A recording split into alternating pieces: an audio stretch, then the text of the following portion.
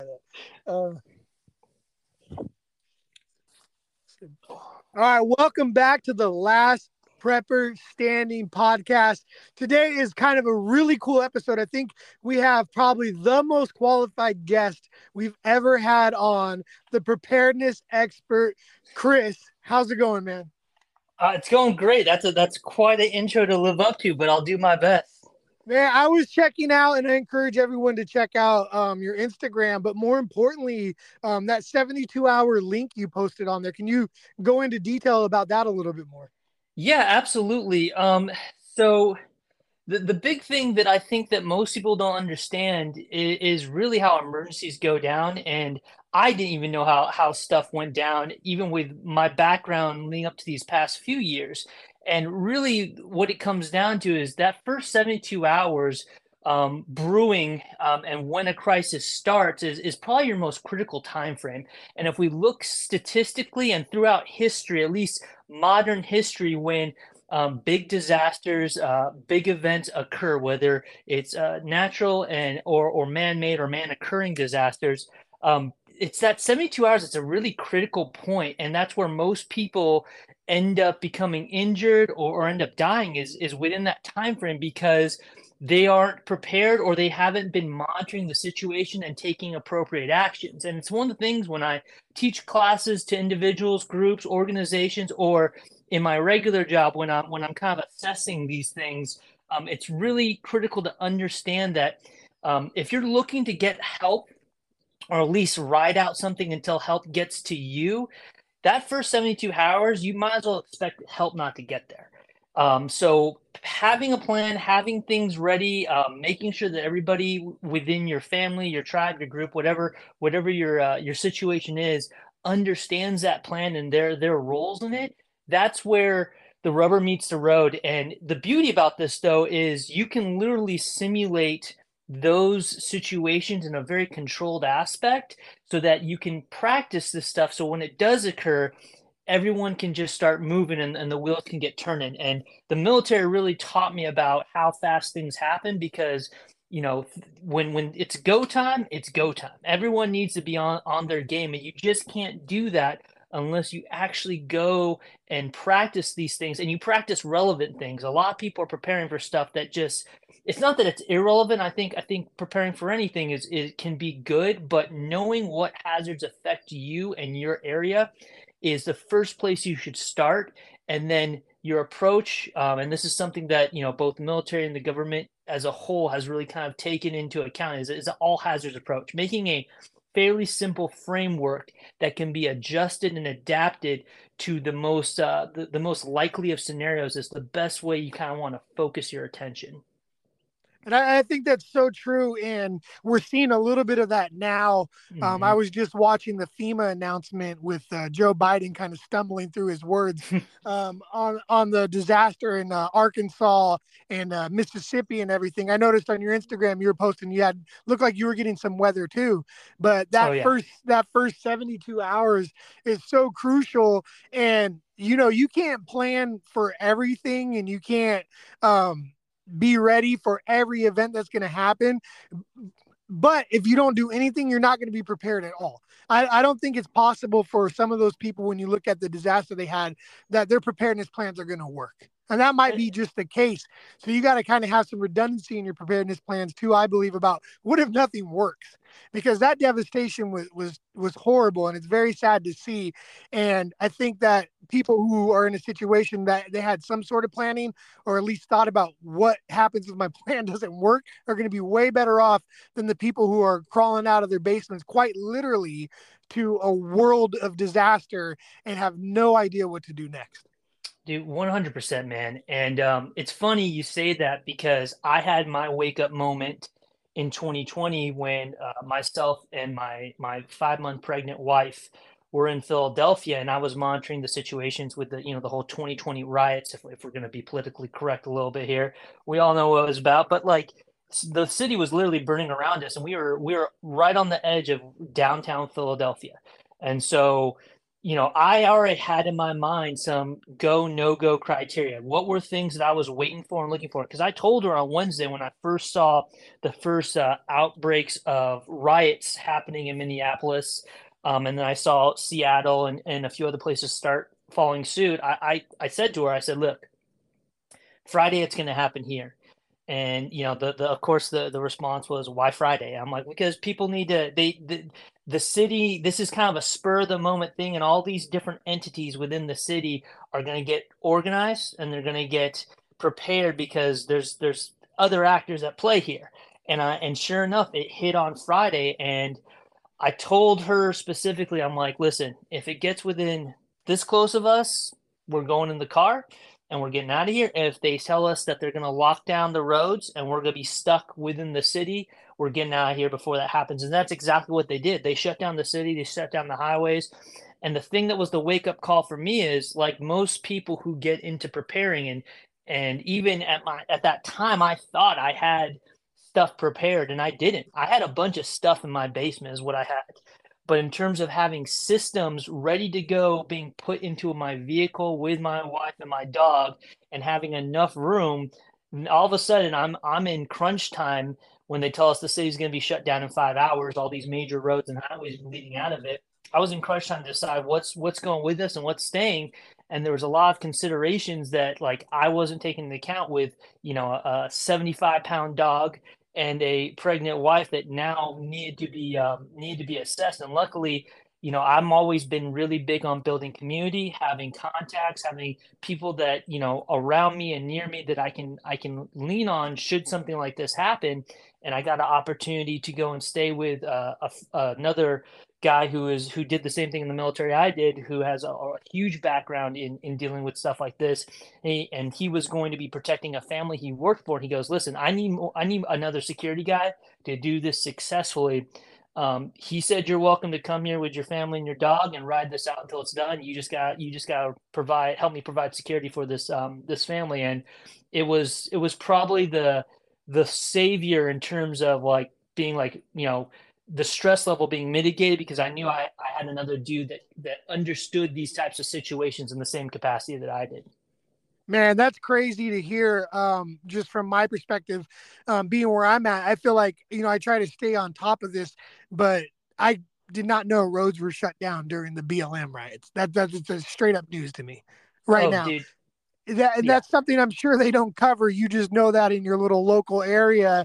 I bet that's, I haven't heard anyone, I don't know, maybe you have. I haven't heard anyone talk about how the roads were literally shut down as a precautionary measure, it sounds like, for rioting. It was, and yeah, it was partially because there was a couple different factors going in and out. And when we really started breaking down, because him and he's kind of like his specialty is dealing with stuff overseas and getting things in and out, people, items, things like that, right? And so when we were monitoring basically all the open source technology that was out there, there's things like Snapchat Maps, which is a phenomenal source. There's the Citizen app, which is another one, and these are all like geolocation sources where you can see hotspots that are occurring. When I started building a tracking map essentially, where I had a map of the city, and I was basically just putting push pins inside this digital map showing where these little outbursts were going. And what they were trying to do is they were trying to control where these people were going, because at a certain point after day 3, it wasn't riding anymore. It was very similar to what was happening with Rodney King back in the early 90s, where they were going and picking targets of opportunity within the city. So they were hitting malls, they were hitting shoe stores, electronic stores, ATMs. They're using torches and improvised explosive devices to try to blow ATMs, and they were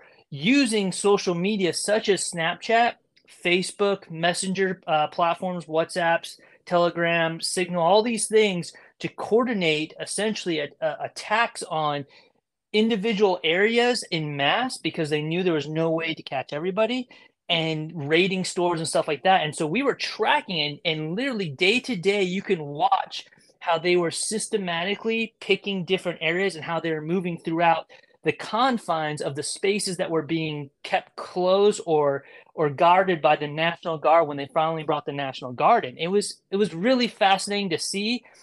in real time for me because it completely changed my perspective on how the government will essentially handle these situations in modern times when technology now has such a driving force in how people coordinate on a mass level. Now, what would you say?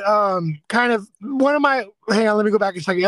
One of my things I point to a lot of people all the time about like a real world case study of how the government's going to respond in a major crisis situation is Katrina, and maybe I need Yes, to go back and kind of research how they responded during the riots. Because that what to me sounds like is a situation where they just kind of almost like what they did in Katrina is they just let it burn itself out and people kind of tire themselves out.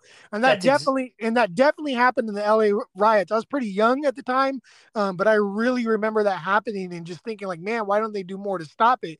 But as I got older, I realized, oh, they're just trying to let the people tucker themselves out and tire themselves out because really they're probably not prepared to riot beyond 72 hours.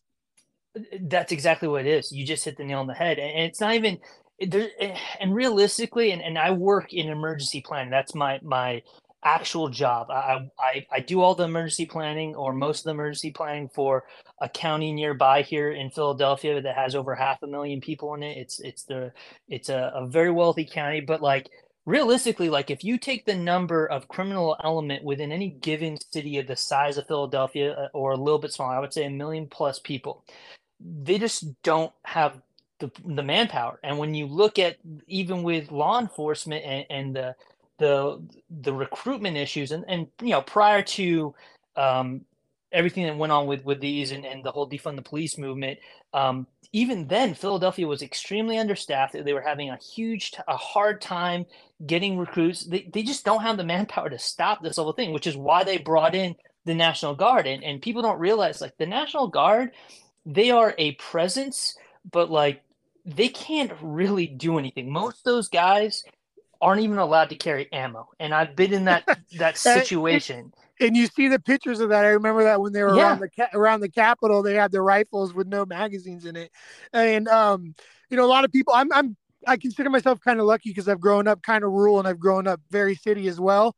Coming from the San Francisco Bay Area, that was one of the things that became very apparent to me is there's really truly not enough manpower to handle the homeless, let alone handle the homeless crime, everything else that comes along with it. And that's why it's so important for people who are listening to this podcast.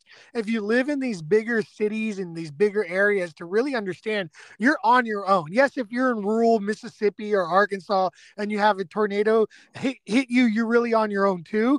But for something that's going to be at that massive of a scale with millions of people, it's a whole different level of planning that I think people who aren't used to that city life don't really understand the danger and the complexity and the need to prepare that people who live in an urban environment really are under.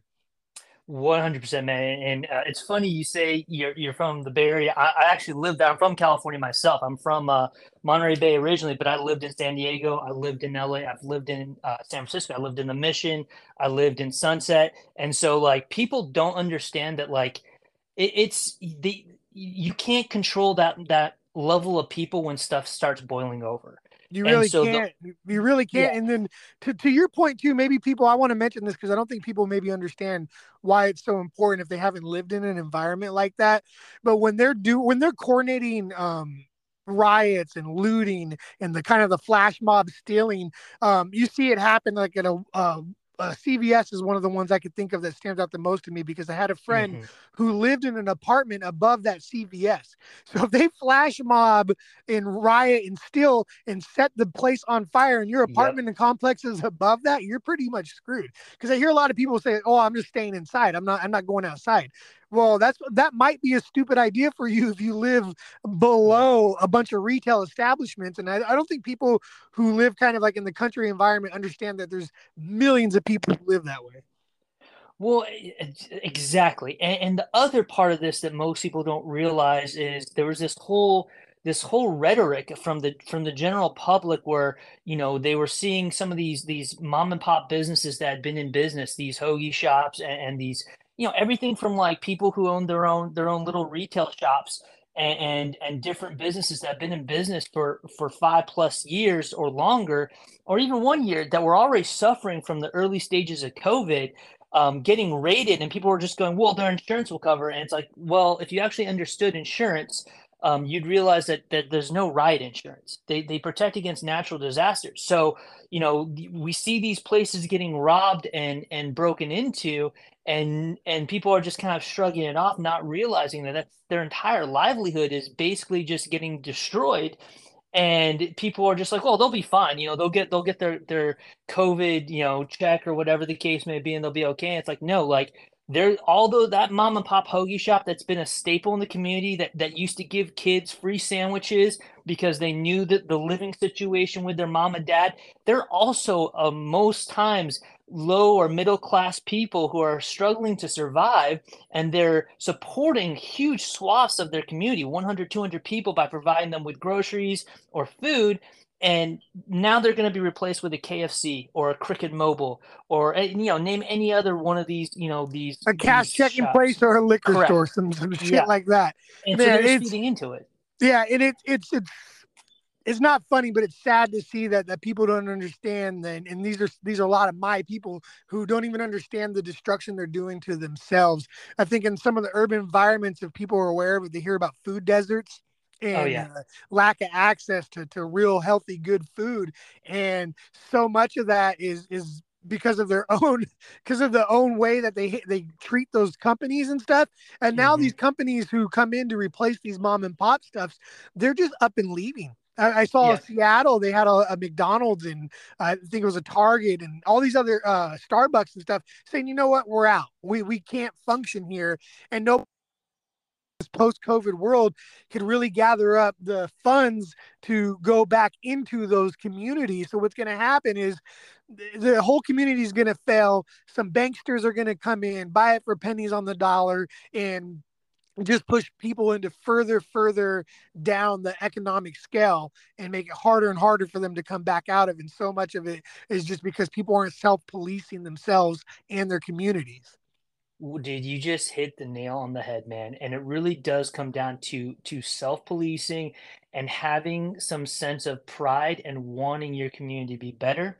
And then also the other side of that is learning how to become more self-reliant, which is the big change that I did once we moved outside the city.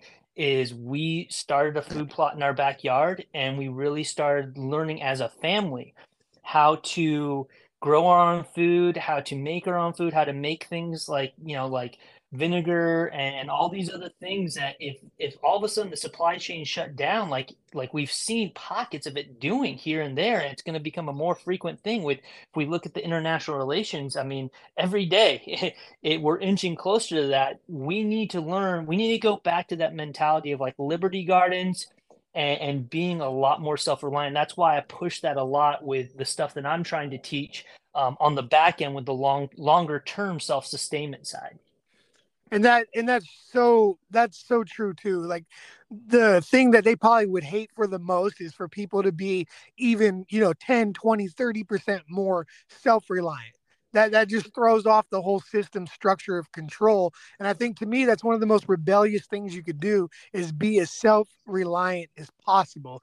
But you still run into, as I think we're kind of on the heels of the fallout of COVID. But I distinctly remember just empty shelves and people turning on each other in little Facebook groups, whether it be neighborhood groups or just your regular Facebook algorithm, talking about people hoarding and this and that. So everybody should have, or be able to remember, what it was like to have very empty shelves, and then what people's response was that too. And that should be a good motivating factor to get more self-reliant. It's just amazing to me that we even have to convince people to be prepared in a post-COVID world. Dude, you took the words right out of my mouth, man. I say to people all the time, the most dangerous thing to any governing power is the sovereign individual. What can a government take from you if you can do what, if you can provide for yourself? It has no power over you. You can't incentivize a man or a woman or a family who needs nothing from you. And history is full of examples of this, where bad actors or bad agencies have gone in and one made, sovereign individuals or groups look like they were bad guys simply for wanting to exist on their own without without being reliant on their control. And this happens all over the world. And it's crazy to me that we're such a short attention span. The way technology has been designed, and phones and all this stuff, it has such a potential to make us great, but we choose to waste it on very, very silly things like keeping up with gossip, or watching, things that really don't add to the value of us as human individuals and the capacity that we have. Yeah, and that's so true. Those in the algorithm, man, the algorithm is destroying people. I I see that so much in just my own little feed when I like nothing but positive stuff, and you still get hit with the tots. Mm-hmm. It just blows my mind. Same. It's just more proof to me that they want you controlled and they don't want you thinking about your kind of individual sovereignty, like you talked about. That's for people to be able to not only be prepared from a food standpoint, but also like a financial standpoint is Oh one of the man. things I think gets not talked about enough, because so many people were like, I was forced to do this, I was forced to do that so I could keep my job. And a lot of the time I'm like, man, you were put in that situation because you weren't prepared and you didn't have some fuck you money to tell your job, you know what? Fuck you. I'm out. I'm independently gonna just take care of myself for a little while. Well, and it's funny you say that too, man, because and I've been putting up some posts lately to kind of shake people up, because I think even in this community, whether we want to talk about preparedness or in the tactical realm, is that there's so much push for, like, continuing to focus on this materialism aspect of, well, you need to buy this brand new rifle, you need to buy this. It's like, no, you don't. What you need to do is actually look at what's a need and a necessity. Like, if you're buying a brand new rifle because it's the latest and greatest, and said cool guy is marketing towards you, one, you should question why he is marketing it and see if there's some feedback, or he's getting, some incentivizing on his end to do so. And secondly, that you can't feed your family, that six AR. It just doesn't work like that. Like, 6 months of food is far more valuable than buying something you already have one of. And that's where people are kind of missing, the trees from the forest, or the forest from the trees. I always forget how which way it's supposed to go with that one. Either way, they're missing it. They're missing it. Yeah, correct. And that's Exactly. when I do consults with people. I kind of leave that first initial consult with the impression that they were disappointed with my answers. And it's because people are kind of geared so much to that consumerism. And I think Hmm. prepping is a lot of that can seep in because it really feeds into people's normal consumerism that they've been brought up in this culture. Because my first thing I go over with people is I start with kitchen fires, and Mm, you'll be surprised at how many people simply don't have a fire extinguisher in their kitchen. So we start out with 100%. like really basic stuff like that because you're probably going to you're probably more likely to experience a kitchen fire than you are to experience an alien invasion that some people are prepping for. You know what I mean? It's Oh, just 100%, man. Like, I'm a CPR instructor. I teach stop the bleed, and I tell people all the time, like, I don't even remember how many times I've had to render first aid, from whether I was a Boy Scout and someone puts an axe to their ankle, or stopping to help someone who got in a car crash. And it costs $50 to $75 to get basic first aid and CPR training, but people will pay guys $600 to figure out what foot they need to step through a doorway when they're clearing rooms. I'm like, why? Like, it's so silly to me. with zero chance of ever clearing a room. Exactly. I'm like, if you're in your house and three dudes are breaking down your door, you're gonna put your family in the safest point in your room, and you're gonna wait to ambush them because it's your house. You're not gonna go, like, go in Jack Ryan, your own home to find these guys. Like, it's basically fantasy play, and we fall victim to it because it's everywhere within our media, it's everywhere with within everything we see. Just like you said, the algorithm is reinforcing that constantly. Right. And granted, it's a whole lot funner to LARP Oh, basically for sure. and pretend you're gonna be Jack Ryan. I totally get it, and it's funny that you say that because I was just talking to someone. I've been harping on them because I'm a big advocate of having minimum 2 to 3 months of your primary bills. To me, that's your mortgage or your rent, whatever you need to pay for transportation, whatever you need to pay for food, and whatever you need to pay for communication, your cell phone bills, something like that, and then your basic necessities, power and water. Right? I think everyone should kind of figure out those basics of life, get 2 to 3 months of those before they ever really start prepping. And I was trying to explain to him this. I'm like, I don't know how you spent that much money on this tactical pistol class when you were just telling me about you hope you can get some extra hours, so because you want to make sure that you have your car payment paid. It just doesn't make sense to me. It's just I, I mind blowing. couldn't I couldn't agree with you more, man. And it's one of those things where it's very easy when you see the amount of stuff that's getting pushed out about violent encounters and about, guys kind of pumping up like this idea that we're going to be in civil conflict very soon here, and Ukraine war and all these things happening. It's very easy for especially, very masculine driven males to go, yeah, I need to be ready for this. But as someone who during COVID switched jobs and then found myself in a area where I'm like, I can't do this anymore. Having that emergency fund to fall back on is what saved us essentially in a lot of ways. And the first thing I did once I got my job that I have now was build that emergency fund right back up to what you said. Like we have 6 months worth of emergency funds that can cover all of our payments and all of our food, in addition to the regular preps that you talk about and that other guys talk about of having, 3 months to 6 months to even a year's worth of food stored up. Because if everything stops again, I'm not rushing out. I'm not going to go fight crowds. I'm going to sit at home. I'm going to have a good meal with my wife and my daughter and my mother-in-law, and we're just gonna ride it out as long as we can until we see what's going on and we can take that information and make the best course of action given what's going on. I absolutely agree with that. And I think, we haven't as a country even seen the real stoppage that could potentially happen to the supply chain if we do go into a war with China. The Oh, people who 100%. the people who suffered and were unprepared for, which I really think was more of an inconvenience to the supply line than like a Mm-hmm. real stoppage of it, are going to be in for a rude awakening when we're completely cut off from basically. You there?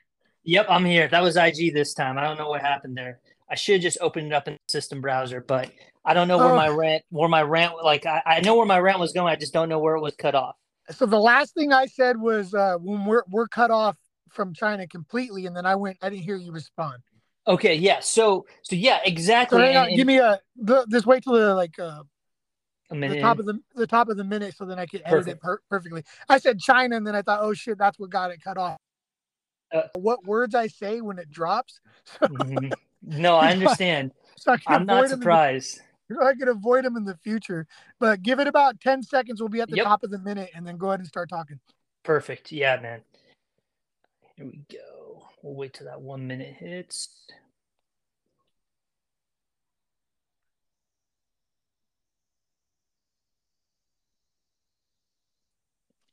Yeah, so and that's the huge thing is that like there is a ton of things happening that we're just not hearing about on any of the mainstream news sources. There's a few people here and there that are giving us some insight to it, but like you said with China, but with the banking crisis, with all the layoffs occurring with these major retailers, whether it's Amazon, Walmart, whether the big one for me with the banking crisis and the BRICS, right? The fact that you have two major leaders, you have Putin and Xi Jinping, who are going into 6 day closed door conferences talking about building relations, and you have Saudi Arabia talking about shifting away from the OPEC dollar. These are monumental tectonic shifts that are going to have effects that we are just, most of the general public has no idea what that means. And Yeah, because of the average bear has no idea what that means at none, all. It's kind of scary. I saw just on the news feed today. Part of my daily routine is I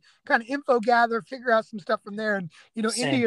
India is gonna offer the ruble as one of the transactionary currencies, and And people are gonna. Yeah, you're absolutely right. And just the fact that the OPEC dollar, I mean, we have been signing blank checks for so long. The fact that we're switching away from the OPEC dollar is one of those things that if people understood how big that was, they would be immediately start stocking up on food and stuff like that. It's just it blows my mind. The average person that I talk to when I start talking about these things, just the blank stare that kind of comes over their face when they have no clue what I'm referring to. And to that point, I'm no financial advisor. This is just what I'm doing for like legal disclaimer purposes. But Understood. I'm transferring a lot of what I invest into companies that do well during war, because the Hmm. last thing we're gonna have, and what I've been telling people all the time is, it may really we really probably are the petrodollar in many ways, but at the end of the day, we're really the nuclear dollar, because that's kind of our trump card. And once that petrodollar goes away, that's the only thing we're gonna have to back our money at all, and it's gonna get real weird real quick. As the saying goes, when all else fails, go to war, right? Exactly, exactly. So yeah, man, it's we have some tectonic movement going on, and when I take a macro perspective and I zoom out to really look at everything, if it was just one of these individualized events, it would still be putting up red flags for me. But in terms of everything that's gone on in the past year, it's impossible for me to not see the writing on the wall. And I just wish more people understood that and started taking the steps to be, like you said, financially literate, and then also understand, what's my capability should X, Y, and Z happen? What do I need to learn? What do I need to start focusing on in order to be able to ride this out? Because it's not going to be a 1 to 3 day event. This is going to be similar to the Great Depression or other things that we've seen in other countries' histories. And that's part of what my preparedness is starting to gear towards. I just turned 40, so I'm not like super old, but I'm also at the point where, as we look at these tea leaves and the things that are about to happen, being 60, 70, 80 years old is not looking like it's going to be too fun for me. It's not going to be looking like I'm Oh going to yeah. be in a country where I'm going to be able to be well taken care of. So as I get older here, I'm starting to try to shift some of my preparedness about what can I do to be in a situation where I'm going to be able to take care of myself when I'm older. I'm digging into heavy metals a little bit more than I used to, or precious metals. I say heavy metal because I'm thinking music, but some precious metals, because that's gonna follow whatever currency is the hot currency at the time, and that's proven itself throughout history. Whether I got to trade them in for rubles, or I got to trade them in for some Saudi dollars, or whatever I got to do, I'll be able to trade it in for something. So it's I'm just big on that as well. I think looking at history, history is the greatest teacher, right?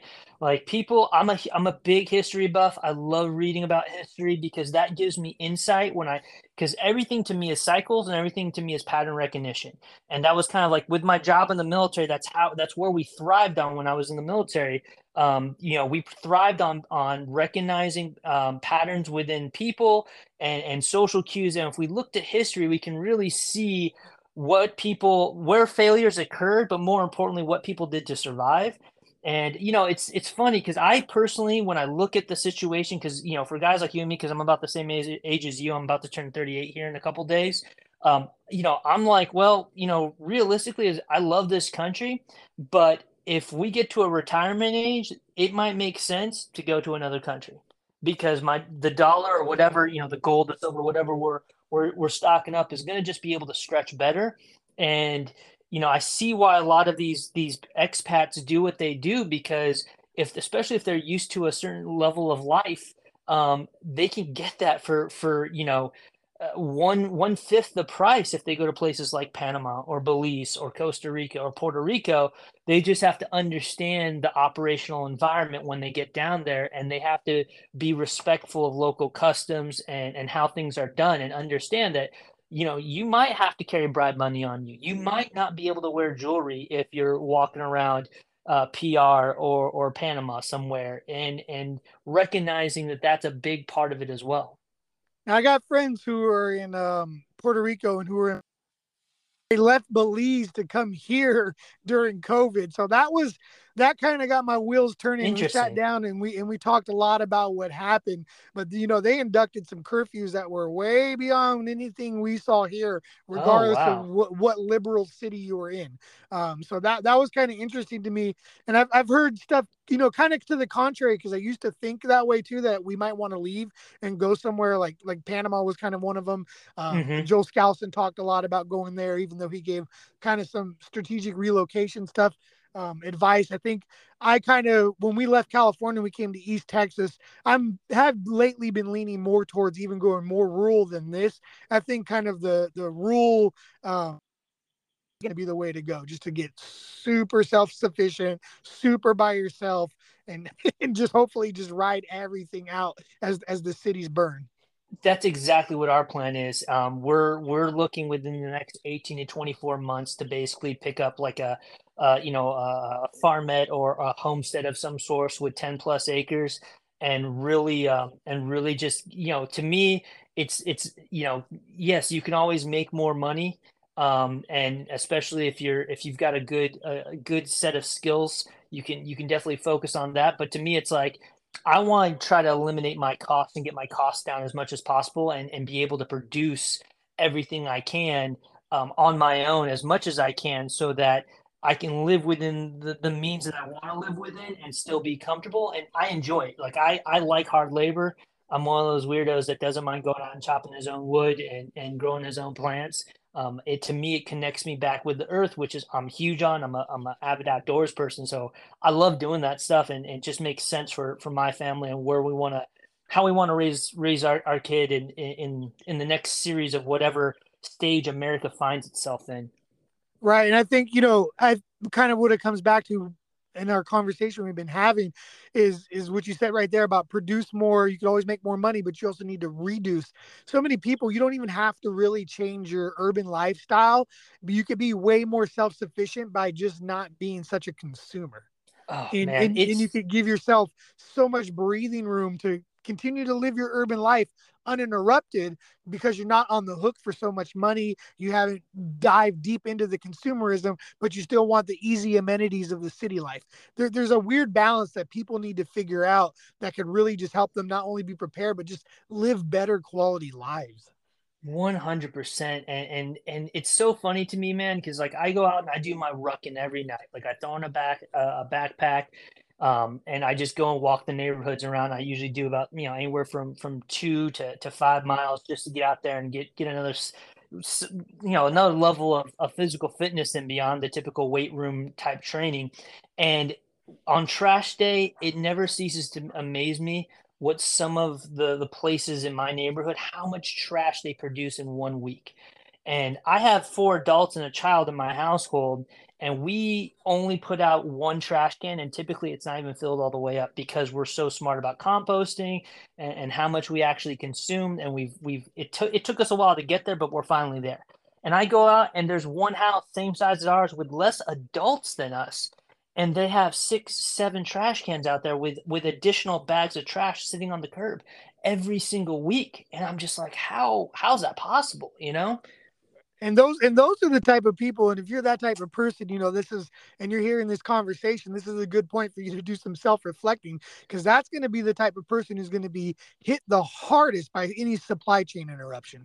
That type of Yeah. person who's going to the grocery store every night, eating out every night, living on that, that almost hand to mouth type of life, but you're not going out in the field or hunting. You're just going to the fields of Walmart and bringing something home, and they have no preparedness at all. Well, one of the big things that I always recommend to people that we really took to heart here when we finally moved out of the city is just cooking at home. Like my wife and I do a date night, once probably every between 2 weeks and a month, to just go out and try stuff. And usually we're disappointed. But what we really did is we built recipes and stuff that both involve our preps. So we're rotating through our preps and some of our canned goods. And then back in August, I went and I sourced a cow, and I bought 465 pounds of meat, and I tucked that away. And I basically figured out how much red meat we were consuming per week, because we eat it pretty much 5 days a week. And I figured one full cow will last us one full year. And it's been almost to the pound that we've been able to maintain that with very little waste, with 4 adults in the house. And it's saved us so much money, especially when the prices start going up.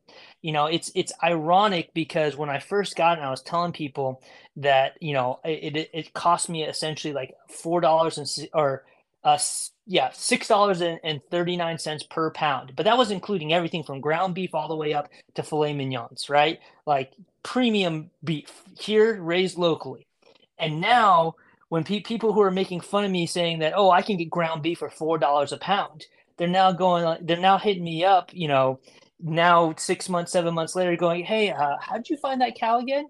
And I was like, oh, all of a sudden we want to source some local meat, huh? And of course, I give them the information. I just make sure to tell them that I'm going to get mine first because I already put in for it. Right. And that, see, you're going to get yours first because you already put in for it. I like that. I've got to the point where I've kind of slowed down on self doxing myself with the people around me after Hmm. COVID, because I got the response, like the response I heard from people was like, man, next time this comes around, I really don't want it to be the thing that I'm the guy to go to. Like Yeah, that, I want to be helpful, but you guys already saw what me being prepared was about. So I'm going to start talking less about that to you because if you guys don't get it the second time going around and it's going to be a worse situation, I feel like that's the danger seen for themselves post COVID, knowing that something bigger could really be around the corner. and that's so true, man. Because I still to this day I get people who hit me up and they're like, oh, I'm coming to your house, and I'm like, well, if you can find it, like, good luck with that. Like, I mean, not for nothing. If they're a true homie and they're a true person, I will meet them somewhere and I will help them out with whatever I have available because I do make sure to have things on hand to help out neighbors and to help out friends. But people have to understand that it's not about being selfish.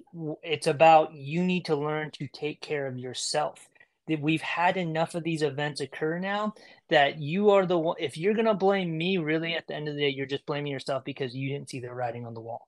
Right. To me, I've grown a little colder towards people's ignorance to preparedness. And is, Yep. as I try to be an influencer and help people out and help them get prepared, I'm also at the same time have closed some people off because I'm like, whoa, you really should have got this by now. If you don't get it by now, you're the danger. And to me, the biggest danger has always been other people, and that's Oh yes. been the biggest, clearest thing. Whether it's other people who are in positions of government or whether it's in other people in positions of rioters, other people are the problem. It's funny because there's that I'm paraphrasing here, but there's that quote that individuals are great. I enjoy talking with individuals. They're smart. They have good things to say, and they're usually willing to help each other out. It's groups of people that end up being the danger to others. And the problem is, and it's so funny because like people don't, even today, people are still waiting for this zombie apocalypse. Like, oh, we're just waiting for this one virus to mutate. And I'm like, you realize that the zombie is just a symbolic reference for people when they're hungry and they can no longer think for themselves and they're in a survival mode. Like the likelihood of actual zombies aren't going to happen. It's going to be people. It's going to be people that end up behaving that way because they haven't eaten in 3 days. I mean, we're 9 meals away from anarchy, is how the saying goes. And that hasn't changed from No, the original kind of genesis of people getting prepared and the survivalism that kind of got popularized in the 80s to this very day. So many of the stuff just like that, we're only so many meals away from complete anarchy, does not change and will not change. So people, that's a good starting point for a lot of people. um I've really, really enjoyed this conversation. I feel like we could talk forever. So much of my goal with the podcast, the new format I'm doing, is to kind of keep it brief, but I would love to have you back as a future guest so we could delve into some more topics. Is there anything you want to talk to the people about that we maybe haven't mentioned? honestly, my message is pretty clear because I love teaching this stuff, but the number one thing you can do for yourself is just take a look at be realistic about what you can and can't do. and really assess what that is, and then start getting the training and start preparing appropriately. There's so many resources out there, but we are so quick to just turn on the TV or turn on Netflix and kind of zone out. And unfortunately, with what's going on today, we just really need to spend that extra 30 minutes or that hour before we turn off our brain to start doing little things, and those really end up giving us dividends overall. And that's really how I started, was little bit of preparedness goes a long way. And if we just put in that time every single day, that 30 minutes to an hour on fitness, on preps, on systems, on building, eventually after 1 month, 3 months, 6 months, we're going to take a look back at our work and realize just how much we've gotten ready. And I think everyone just needs to understand that you are your own first responder. There's no one coming to save you. As someone who's worked in all levels of the government, pretty much, no one's coming to save you. You have to be prepared to save yourself. Absolutely. Well, thank you so much. Everybody, I found Chris, the preparedness expert, on Instagram. Is that the only place you're at, or where can other people Um, find you? it's the emergency expert on I'm sorry. Instagram. No, not a problem. I almost went with the preparedness expert that was taken. The emergency expert on Instagram, and then my website will be up and running here very soon. And it's just getpreparedllc.com, and I'll be having like just sharing information and helping people out in the best way I know how, which is teaching them, just to be a little bit better prepared. And that's my passion project, is trying to get, because the more people that are prepared, is the less people I have to worry about when stuff happens, because they'll be able to take care of themselves. Amen. That's my whole goal too, is just try to get as many people as possible because then We're that's less people we have to worry about. I think you kindred do spirits, a bro. I think you do a great job. It's one thing I try to do too, is modeling the behavior. I've really enjoyed your reels where you're out there actually rucking, doing all that stuff, sharing the footage of yourself at the gym, in front of the preps, all that stuff. I think modeling the behavior is so key and so lost in the preparedness community, because they just want to do reviews and stuff like that. So I personally enjoy your information, and I want to thank you for that, because it inspires me to keep putting stuff out there that kind of matches what you're doing. We're modeling behavior for people to be prepared. So The just from my own perspective, thank you for your content. I enjoy it. Guys, if you haven't followed his page, make sure to do it. Download the 72-hour preparedness PDF. And where can they find you one more time? the emergency expert on Instagram and at getpreparedllc.com. And I want to thank you for the opportunity. It's been a great conversation. I'm looking forward to the next one. Awesome, brother. Thank you. Likewise. Have a good one, bro. You too. Bye.